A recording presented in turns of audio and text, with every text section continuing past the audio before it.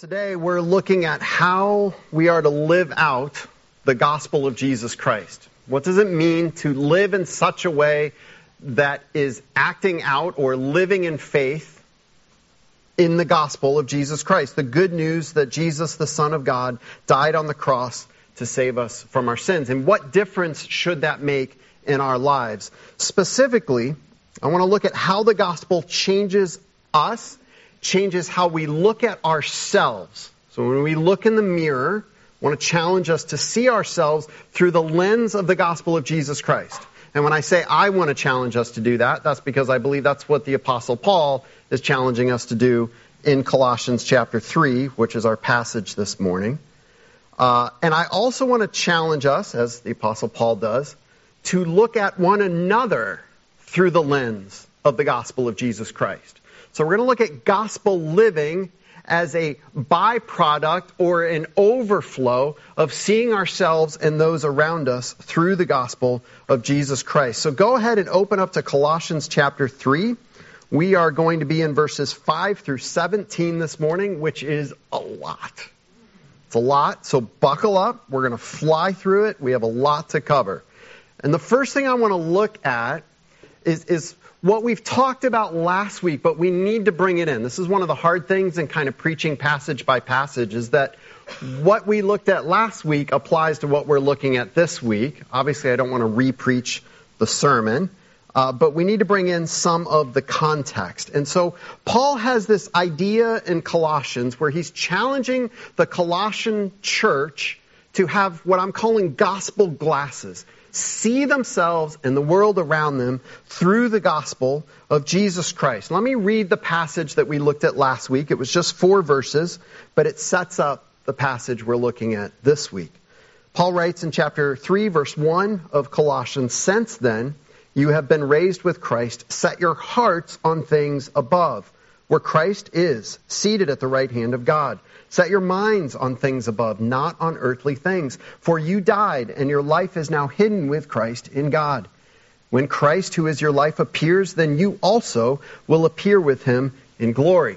So he brings in 3 essential components of our faith. We trust Jesus Christ, the Son of God, died on the cross in our place, paid the price for our sins. And Paul says, now apply that to yourself. See yourself through that lens. The old you was crucified with Jesus Christ. The Colossians did not literally die. He's not writing to people that have died and come back to life. He's writing to people that have been saved by Jesus Christ. And he says, see yourself as people whose sin was put on the Son of God and he died in your place. So we have the crucifixion, then he brings in the resurrection, and you've been brought to new life, and then we have Christ's return. And one day, Jesus Christ is coming back. So he says these are the lenses, the glasses that we're supposed to put on to see ourselves and this world. And we talked about that last week. This is called the Christian worldview. We don't just see the world through kind of normal lens of accepting things the way they are. We see the world as followers of Jesus Christ through the lens of the gospel, of the truth of who Jesus is and what he has done. And that's hard. It's not normal. It's not natural. It feels weird sometimes. It looks weird sometimes to the world around us. But we are to see ourselves and the world differently through the lens of the gospel.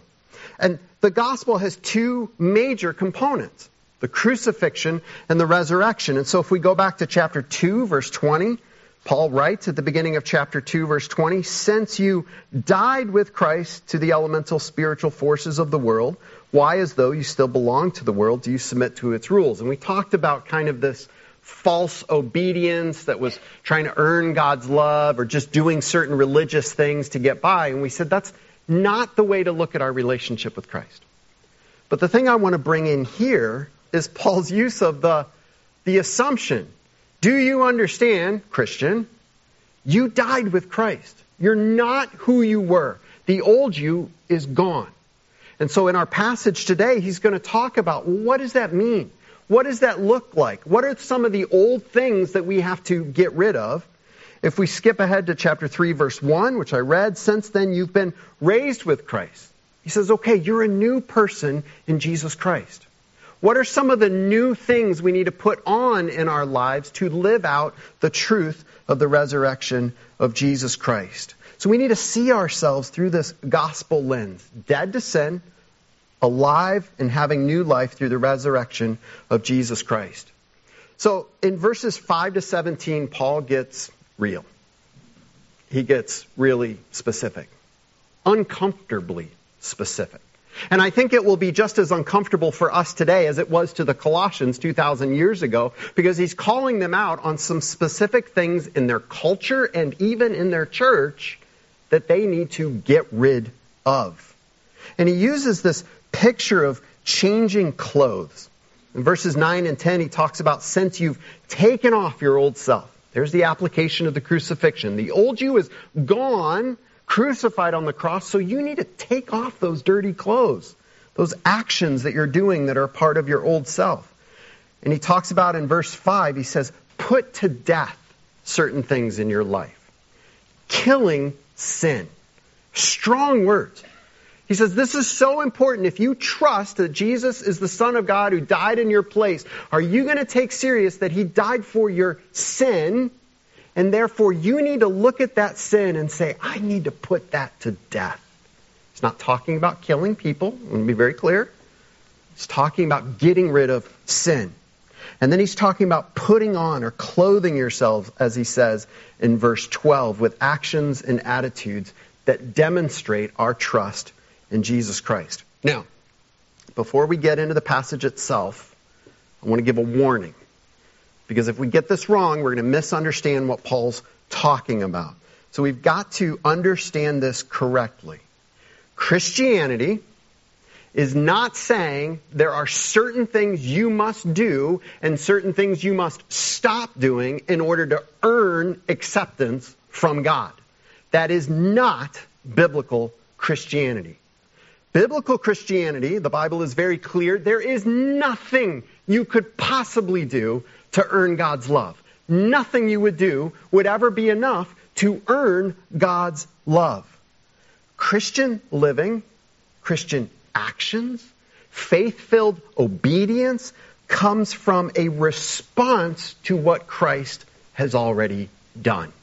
It is trusting that Christ has accomplished salvation for us, and we are trusting in that and living it out. It is not hoping that if we change ourselves and work really hard, then one day Christ will look at us and say, I accept you because you were good enough. So we need to get this clear. Let me give you an illustration of this. Think about a child wanting to impress her parents. And so there's two ways of looking at this. Let's think one child that wants to earn her parents' love. And so she looks at doing things maybe around the house, helping pick up, maybe doing the dishes, the laundry. She says, I want my parent, father, mother, I want them to love me. And so I'm going to do things in the hopes that if I do them well, my parent will love me. So she does them. Parent comes home, says, thank you, really appreciate it. By the way, did you happen to take out the trash? Oh, no, I didn't take out the trash. Now, if she's trying to earn love, what she hears is, well, you're not good enough. You didn't do it.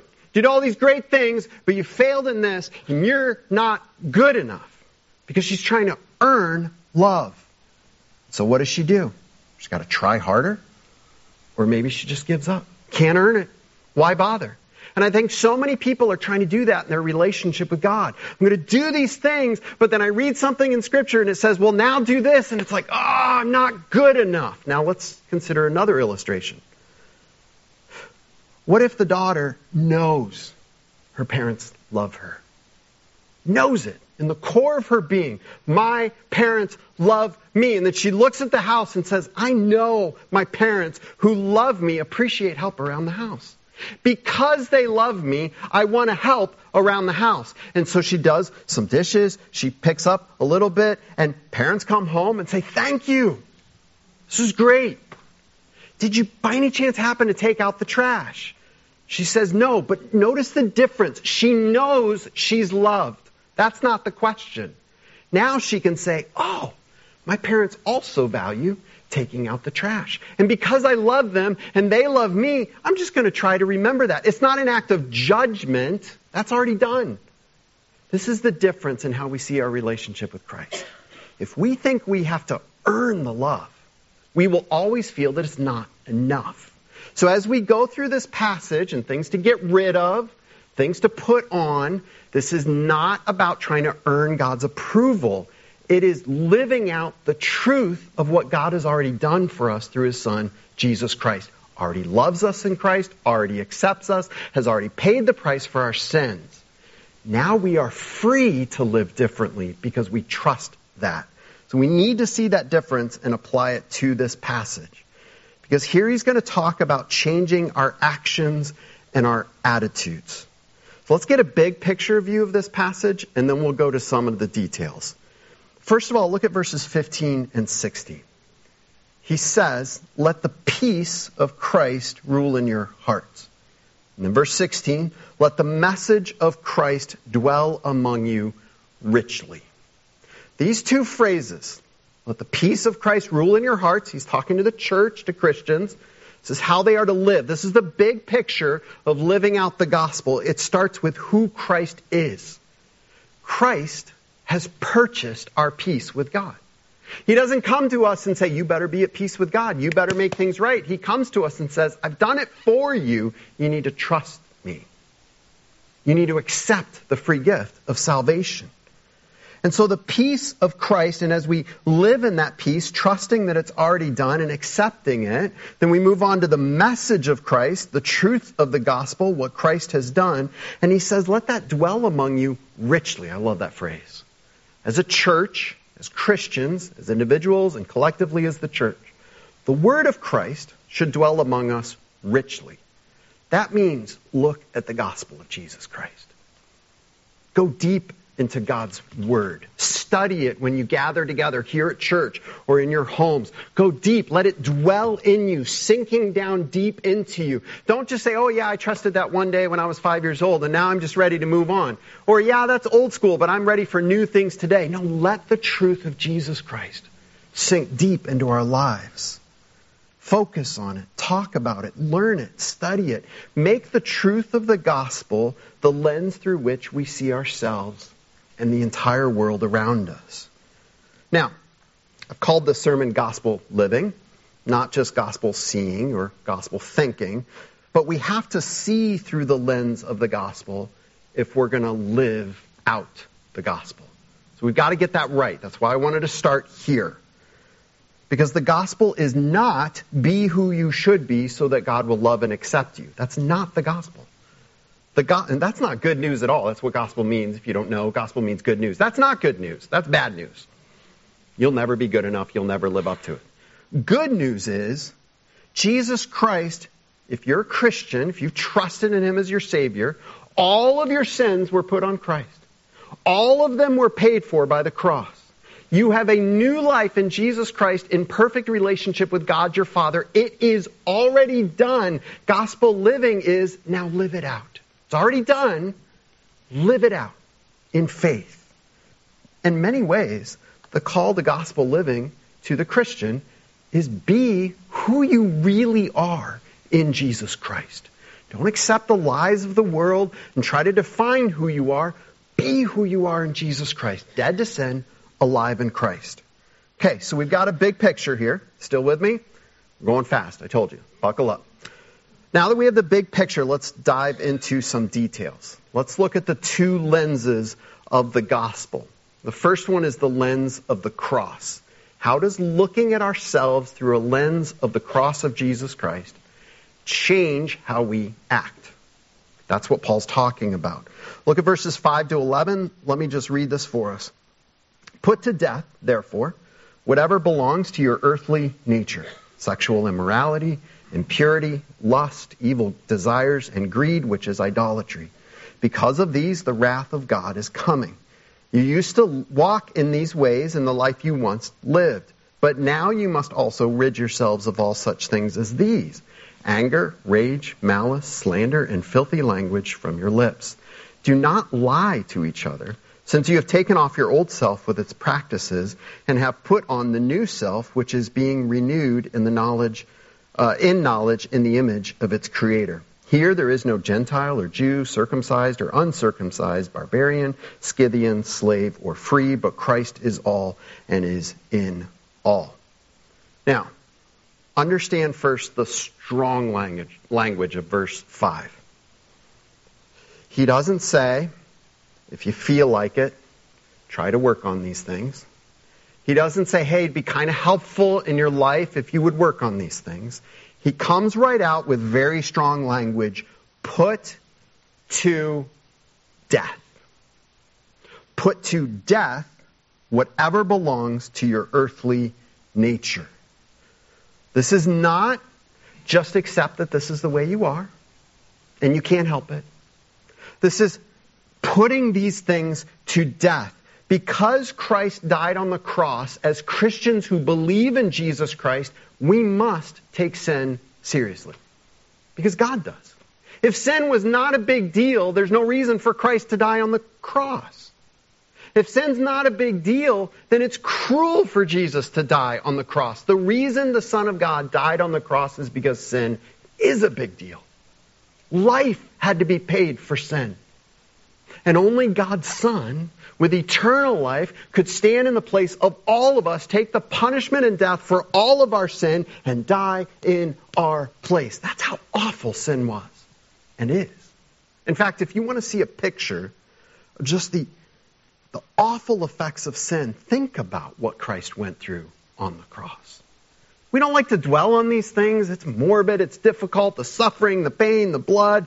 We don't like to dwell on these things, but that is, in a nutshell, a picture of hell. He went through it for us. That is the ugliness and the price of our sin. And so Paul says, if you trust that Jesus died in your place on the cross, then look at sin in your life. Put it to death. Get rid of it. Don't just say it's no big deal. He says, put to death whatever belongs to your earthly nature. Talked about this throughout Colossians. He has these phrases that kind of just mean the way things are. These things that we just accept as normal, natural, it's just the way of the world, it's just the flesh, it's just the way things are. And Paul says, don't accept that. So look at it and call it what it is. It's sin. Put it to death. Because Christ died for these things, we are to consider these things in our life dead. Don't live this way. Don't give in to them. See them through the lens of the truth of the crucifixion of Jesus Christ. And now we get specific in verses 5 to 7. What things is he talking about that we should put to death and why? He's going to give us two lists, one in verse 5 and another in verse 8. Let's start with the first list and look at what he talks about. He says at the end of verse 5 that we are to put to death these things of the earthly nature, and he lists them: sexual immorality, impurity, lust, evil desires, and greed, which is idolatry. And all of these are under this overarching category of earthly nature. Just accepting the way things are, going about our lives the way we want, all of that. It's living apart from the sovereign power of God and the authority of God and just saying, well, it's just the way we are. And all of these things, it's really interesting, and just to understand the seriousness of this, all of these things, he says in verse 6, because of these things, the wrath of God is coming. These are things that the Bible says God doesn't just overlook. He doesn't just say no big deal. One day the world will be judged. And these things will be judged. Now I want to be careful. This is not an exhaustive list. Okay, there are other places in Scripture. We could look at other sins. But here Paul is dealing with these things. The other thing that's interesting, verse 7, he says to these Christians, you used to walk in these ways.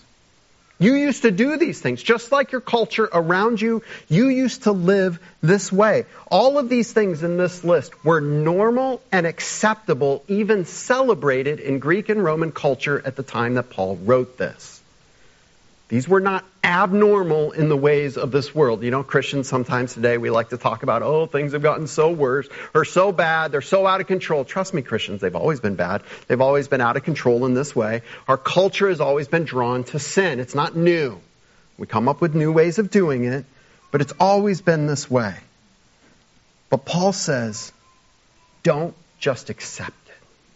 Don't just give in to it.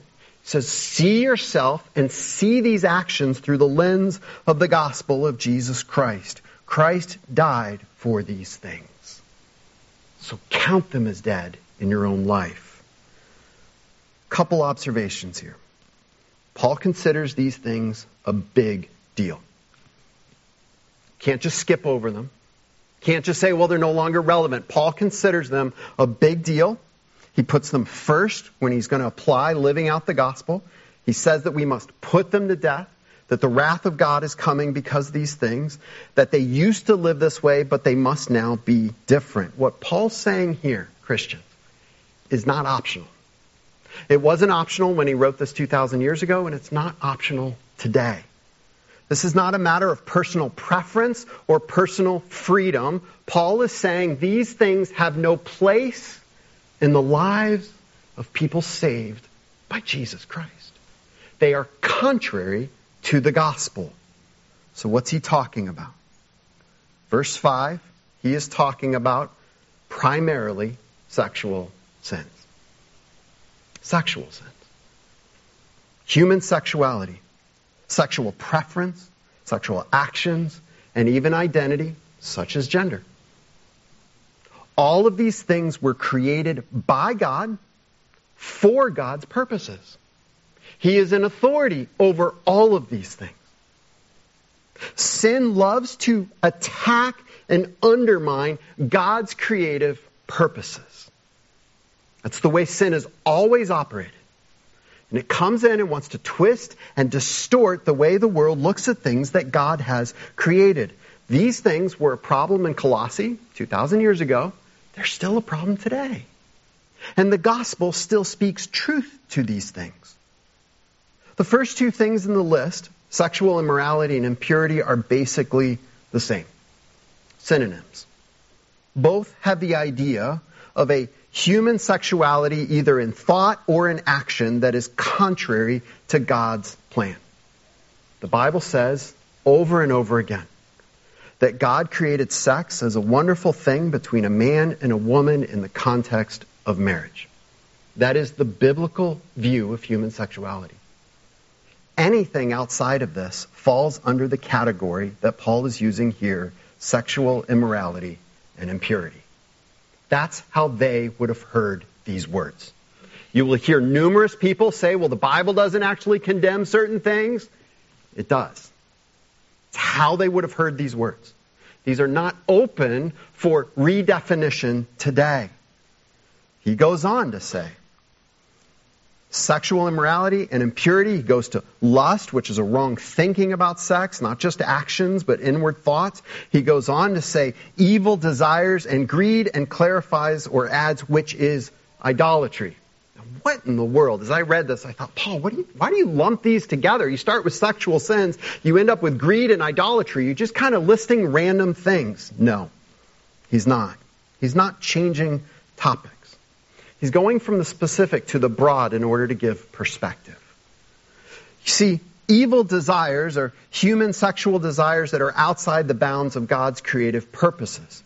And then he talks about greed. And I don't think he's just talking about greed in general. I want to be careful. Please don't go home and say, Pastor said greed is fine. I'm not saying that. There are other places we can talk about greed in general. But I think here, he's talking about a greediness which is saying, I know God says this about human sexuality, but I want more. That's greed. I want more than what God wants to give. In fact, the Jewish people often associated Greek and Roman sexual practices with greed and idolatry. For them, they equated these things. So Paul is using language that the Jewish people among them certainly would have been familiar with.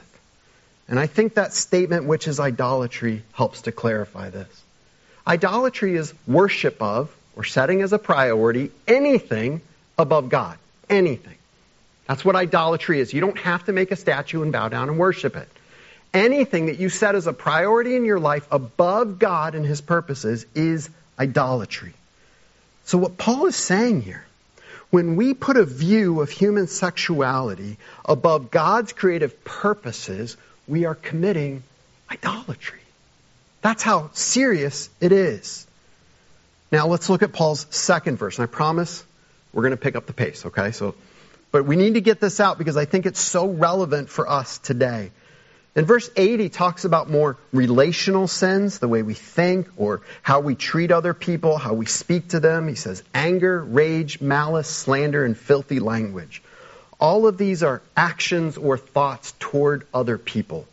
And I believe Paul is specifically talking about how Christians treat other Christians. Now again, I'm not saying Christian, you can treat people who aren't Christians however you want. That's not what I'm saying. It's not what Paul's saying. We can go to other places to talk about that.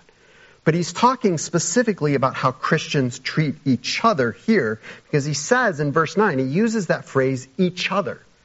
Or it's kind of like a one another. And that's usually talking about within the church, how they treat each other. And he's saying as Christians, you should not treat each other out of anger or malice or slander or even just talking filthy language. It's kind of hard to nail down what he means by that.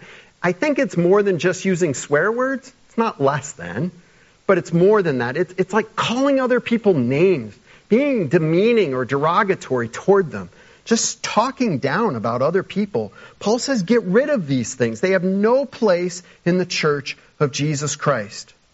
And again, like he did with the initial list, he ties them together under this heading, do not lie to each other. And again, it sounds like, Paul, why are you talking about these things and now saying don't lie to each other? You're just adding on another thing. And again, I don't think he is. Look at verses 9 and 10. He says, since you have taken off your old self with its practices, have put on the new self, which is being renewed in the knowledge of the image of its creator. Paul is saying when we treat each other with anger and malice, and I'm looking for the phrase here, the things that he lists out here, anger, rage, malice, slander, and filthy language from your lips. What he's saying is you are lying about the gospel of Jesus Christ. The gospel says that I, as a believer, have been saved by Jesus, put to death. The sin has been crucified on the cross. I'm a new person in Jesus Christ. And you, as a believer in Jesus Christ, your sin has been crucified. You've been raised to new life. I'm treating you, if I'm doing these things, as if that's not true. I'm living a lie. And Paul says, don't do that.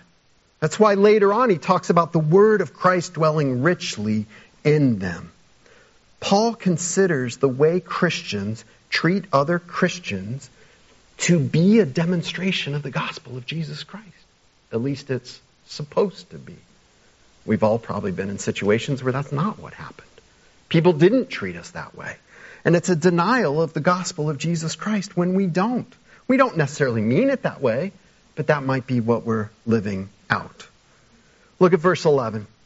It says here there's no Gentile or Jew, circumcised, uncircumcised, barbarian, Scythian, slave, or free, but Christ is all and it is all in all. I won't go into each one of these, but these were normal categories of the world that they would use to kind of put people in their place. And Paul says, do away with that. Don't judge each other by the world's categories. See each other through the lens of the gospel of Jesus Christ. So here's these things in our lives we need to see through the cross or the crucifixion of Jesus. Things that must be done away with, put to death, get out of your life. Now he's going to talk about things to put on. If you're watching the time, I know we're almost out. Don't worry, we'll get there. Okay? I promise. He says there are things about our new identity with Jesus Christ that we must now put on, live out, consider to be true. And he uses this beautiful language out of the Old Testament, starting in verse 12. Let me just read 12 to 17. Therefore, as God's chosen people, holy and dearly loved, clothe yourselves with compassion, kindness, humility, gentleness, and patience. Bear with each other and forgive one another. If any of you has grievances against someone, forgive as the Lord forgave you. And over all these virtues, put on love, which binds them all together in perfect unity. Let the peace of Christ rule in your hearts, since as members of one body you were called to peace. And be thankful. Let the message of Christ dwell among you richly as you teach and admonish one another with all wisdom through psalms, hymns, and songs from the Spirit, singing to God with gratitude in your hearts. And whatever you do, whether in word or deed, do it all in the name of the Lord Jesus, giving thanks to God the Father through him. He says, here, you want to know what it looks like to live out the gospel, the actions that should be different. He says, put on compassion, kindness, humility, gentleness, and patience. Some of these things were not considered good in the Greek and Roman world. Humility was actually frowned upon by their culture. It was considered weakness. They put that down. And Christians were called to humility, which made them look really dumb to the world around them. But they were called to it. They were called to clothe themselves. We don't need to go into each one. I think when we take all of these together, Paul is saying, put on Christ. Live the way Christ lived. Put on the character and nature of Christ. In Romans 13:14, he uses that phrase, put on Christ. We are to live these things because they demonstrate that we believe we're new in Jesus Christ. And again, we're to act this way toward everyone, but Paul's specifically saying, in the church to fellow believers, make sure you do this. Verse 13, bear with one another. That literally means put up with. So there are things somebody does that might be annoying, might even be sinful, that we are to bear with. It's okay. I don't need to get after that person. It's Jesus Christ's job. It's the Holy Spirit's job. I can bear with them. Now, there is a place for confronting sin in people's lives and calling someone to repentance. That's not what Paul's dealing with here. You could look at Matthew 18. I preached on that probably a year ago now. You can look up that sermon on the church website if you'd like to. There's a place for confronting sin and even calling someone to repentance. Here, Paul's talking about a general attitude of love and forgiveness and grace toward other people that is an expression of the gospel of Jesus Christ. In verses 15 to 17, he says this resurrection lens changes how we live as a church. We have peace through the death and resurrection of Jesus. We have the truth dwelling in us, the message of Christ that we're looking at and living out. He says our worship, our gatherings are to be characterized by this new perspective, the message of Christ in preaching, teaching, studying, discussions. Talks about singing. Our acts of worship are to be demonstrations and exclamations of the gospel, and the way we treat one another. We had a business meeting this morning, and we talked about where's God at work. And one of the things that came up is just the way people treat each other in this church. It's loving. It's gracious. That's an overflow of the gospel of Jesus Christ. That's evidence of the work of the gospel in our church. And then finally, verse 17 sums it all up. Whatever you do, in word or deed, do it all in the name of the Lord Jesus, giving thanks to God the Father through him. If we see ourselves through the lens of the crucifixion and the resurrection, then we will look at ourselves and say, I am not my own, I was bought at a price. I don't live for myself, I live for the glory of my Savior, Jesus Christ. And we will live the new life that we have through the resurrection of Jesus Christ. Gospel living means living through the lens of the cross and the resurrection. Put to death those things that are incompatible with the nature of Jesus Christ. Put on or live out those things that demonstrate the nature of Jesus Christ. Don't allow the world to say just accept this or just excuse it. As the church, we can't give in and call these things good when when God has said otherwise. We must put on the truth of the gospel. When we live the gospel, we grow in our faith. And we help others in the church to grow in their faith. When we live the gospel, we become a living, breathing demonstration of the truth of the salvation through Jesus Christ, so that the world can see us and say, that's different. I want that. I've never seen anything like that before. And I think more than anything else today, the world needs to see living demonstrations of the gospel of Jesus Christ, so that they too can be saved and live the gospel in their own lives. Let's pray. Heavenly Father, I thank you for the gospel. I thank you for the truth of the gospel. I thank you for the new perspective that the gospel brings. And God, it's hard. It's hard to see our lives and our world and even our churches. It's hard to see them differently. And Father, I pray that we would be so immersed and saturated by your word that our view of ourselves and this world and the church would be formed and shaped by your word. Not our preferences, not cultural standards, but the truth of the message of Jesus Christ. May we live as those whose sins have been crucified on the cross of Jesus Christ. May we live as those who have been raised to new life through your Son, Jesus Christ. May we live in such a way that we demonstrate the gospel to one another and to a watching world that so desperately needs to be saved. We pray all this in the powerful name of Jesus Christ. Amen.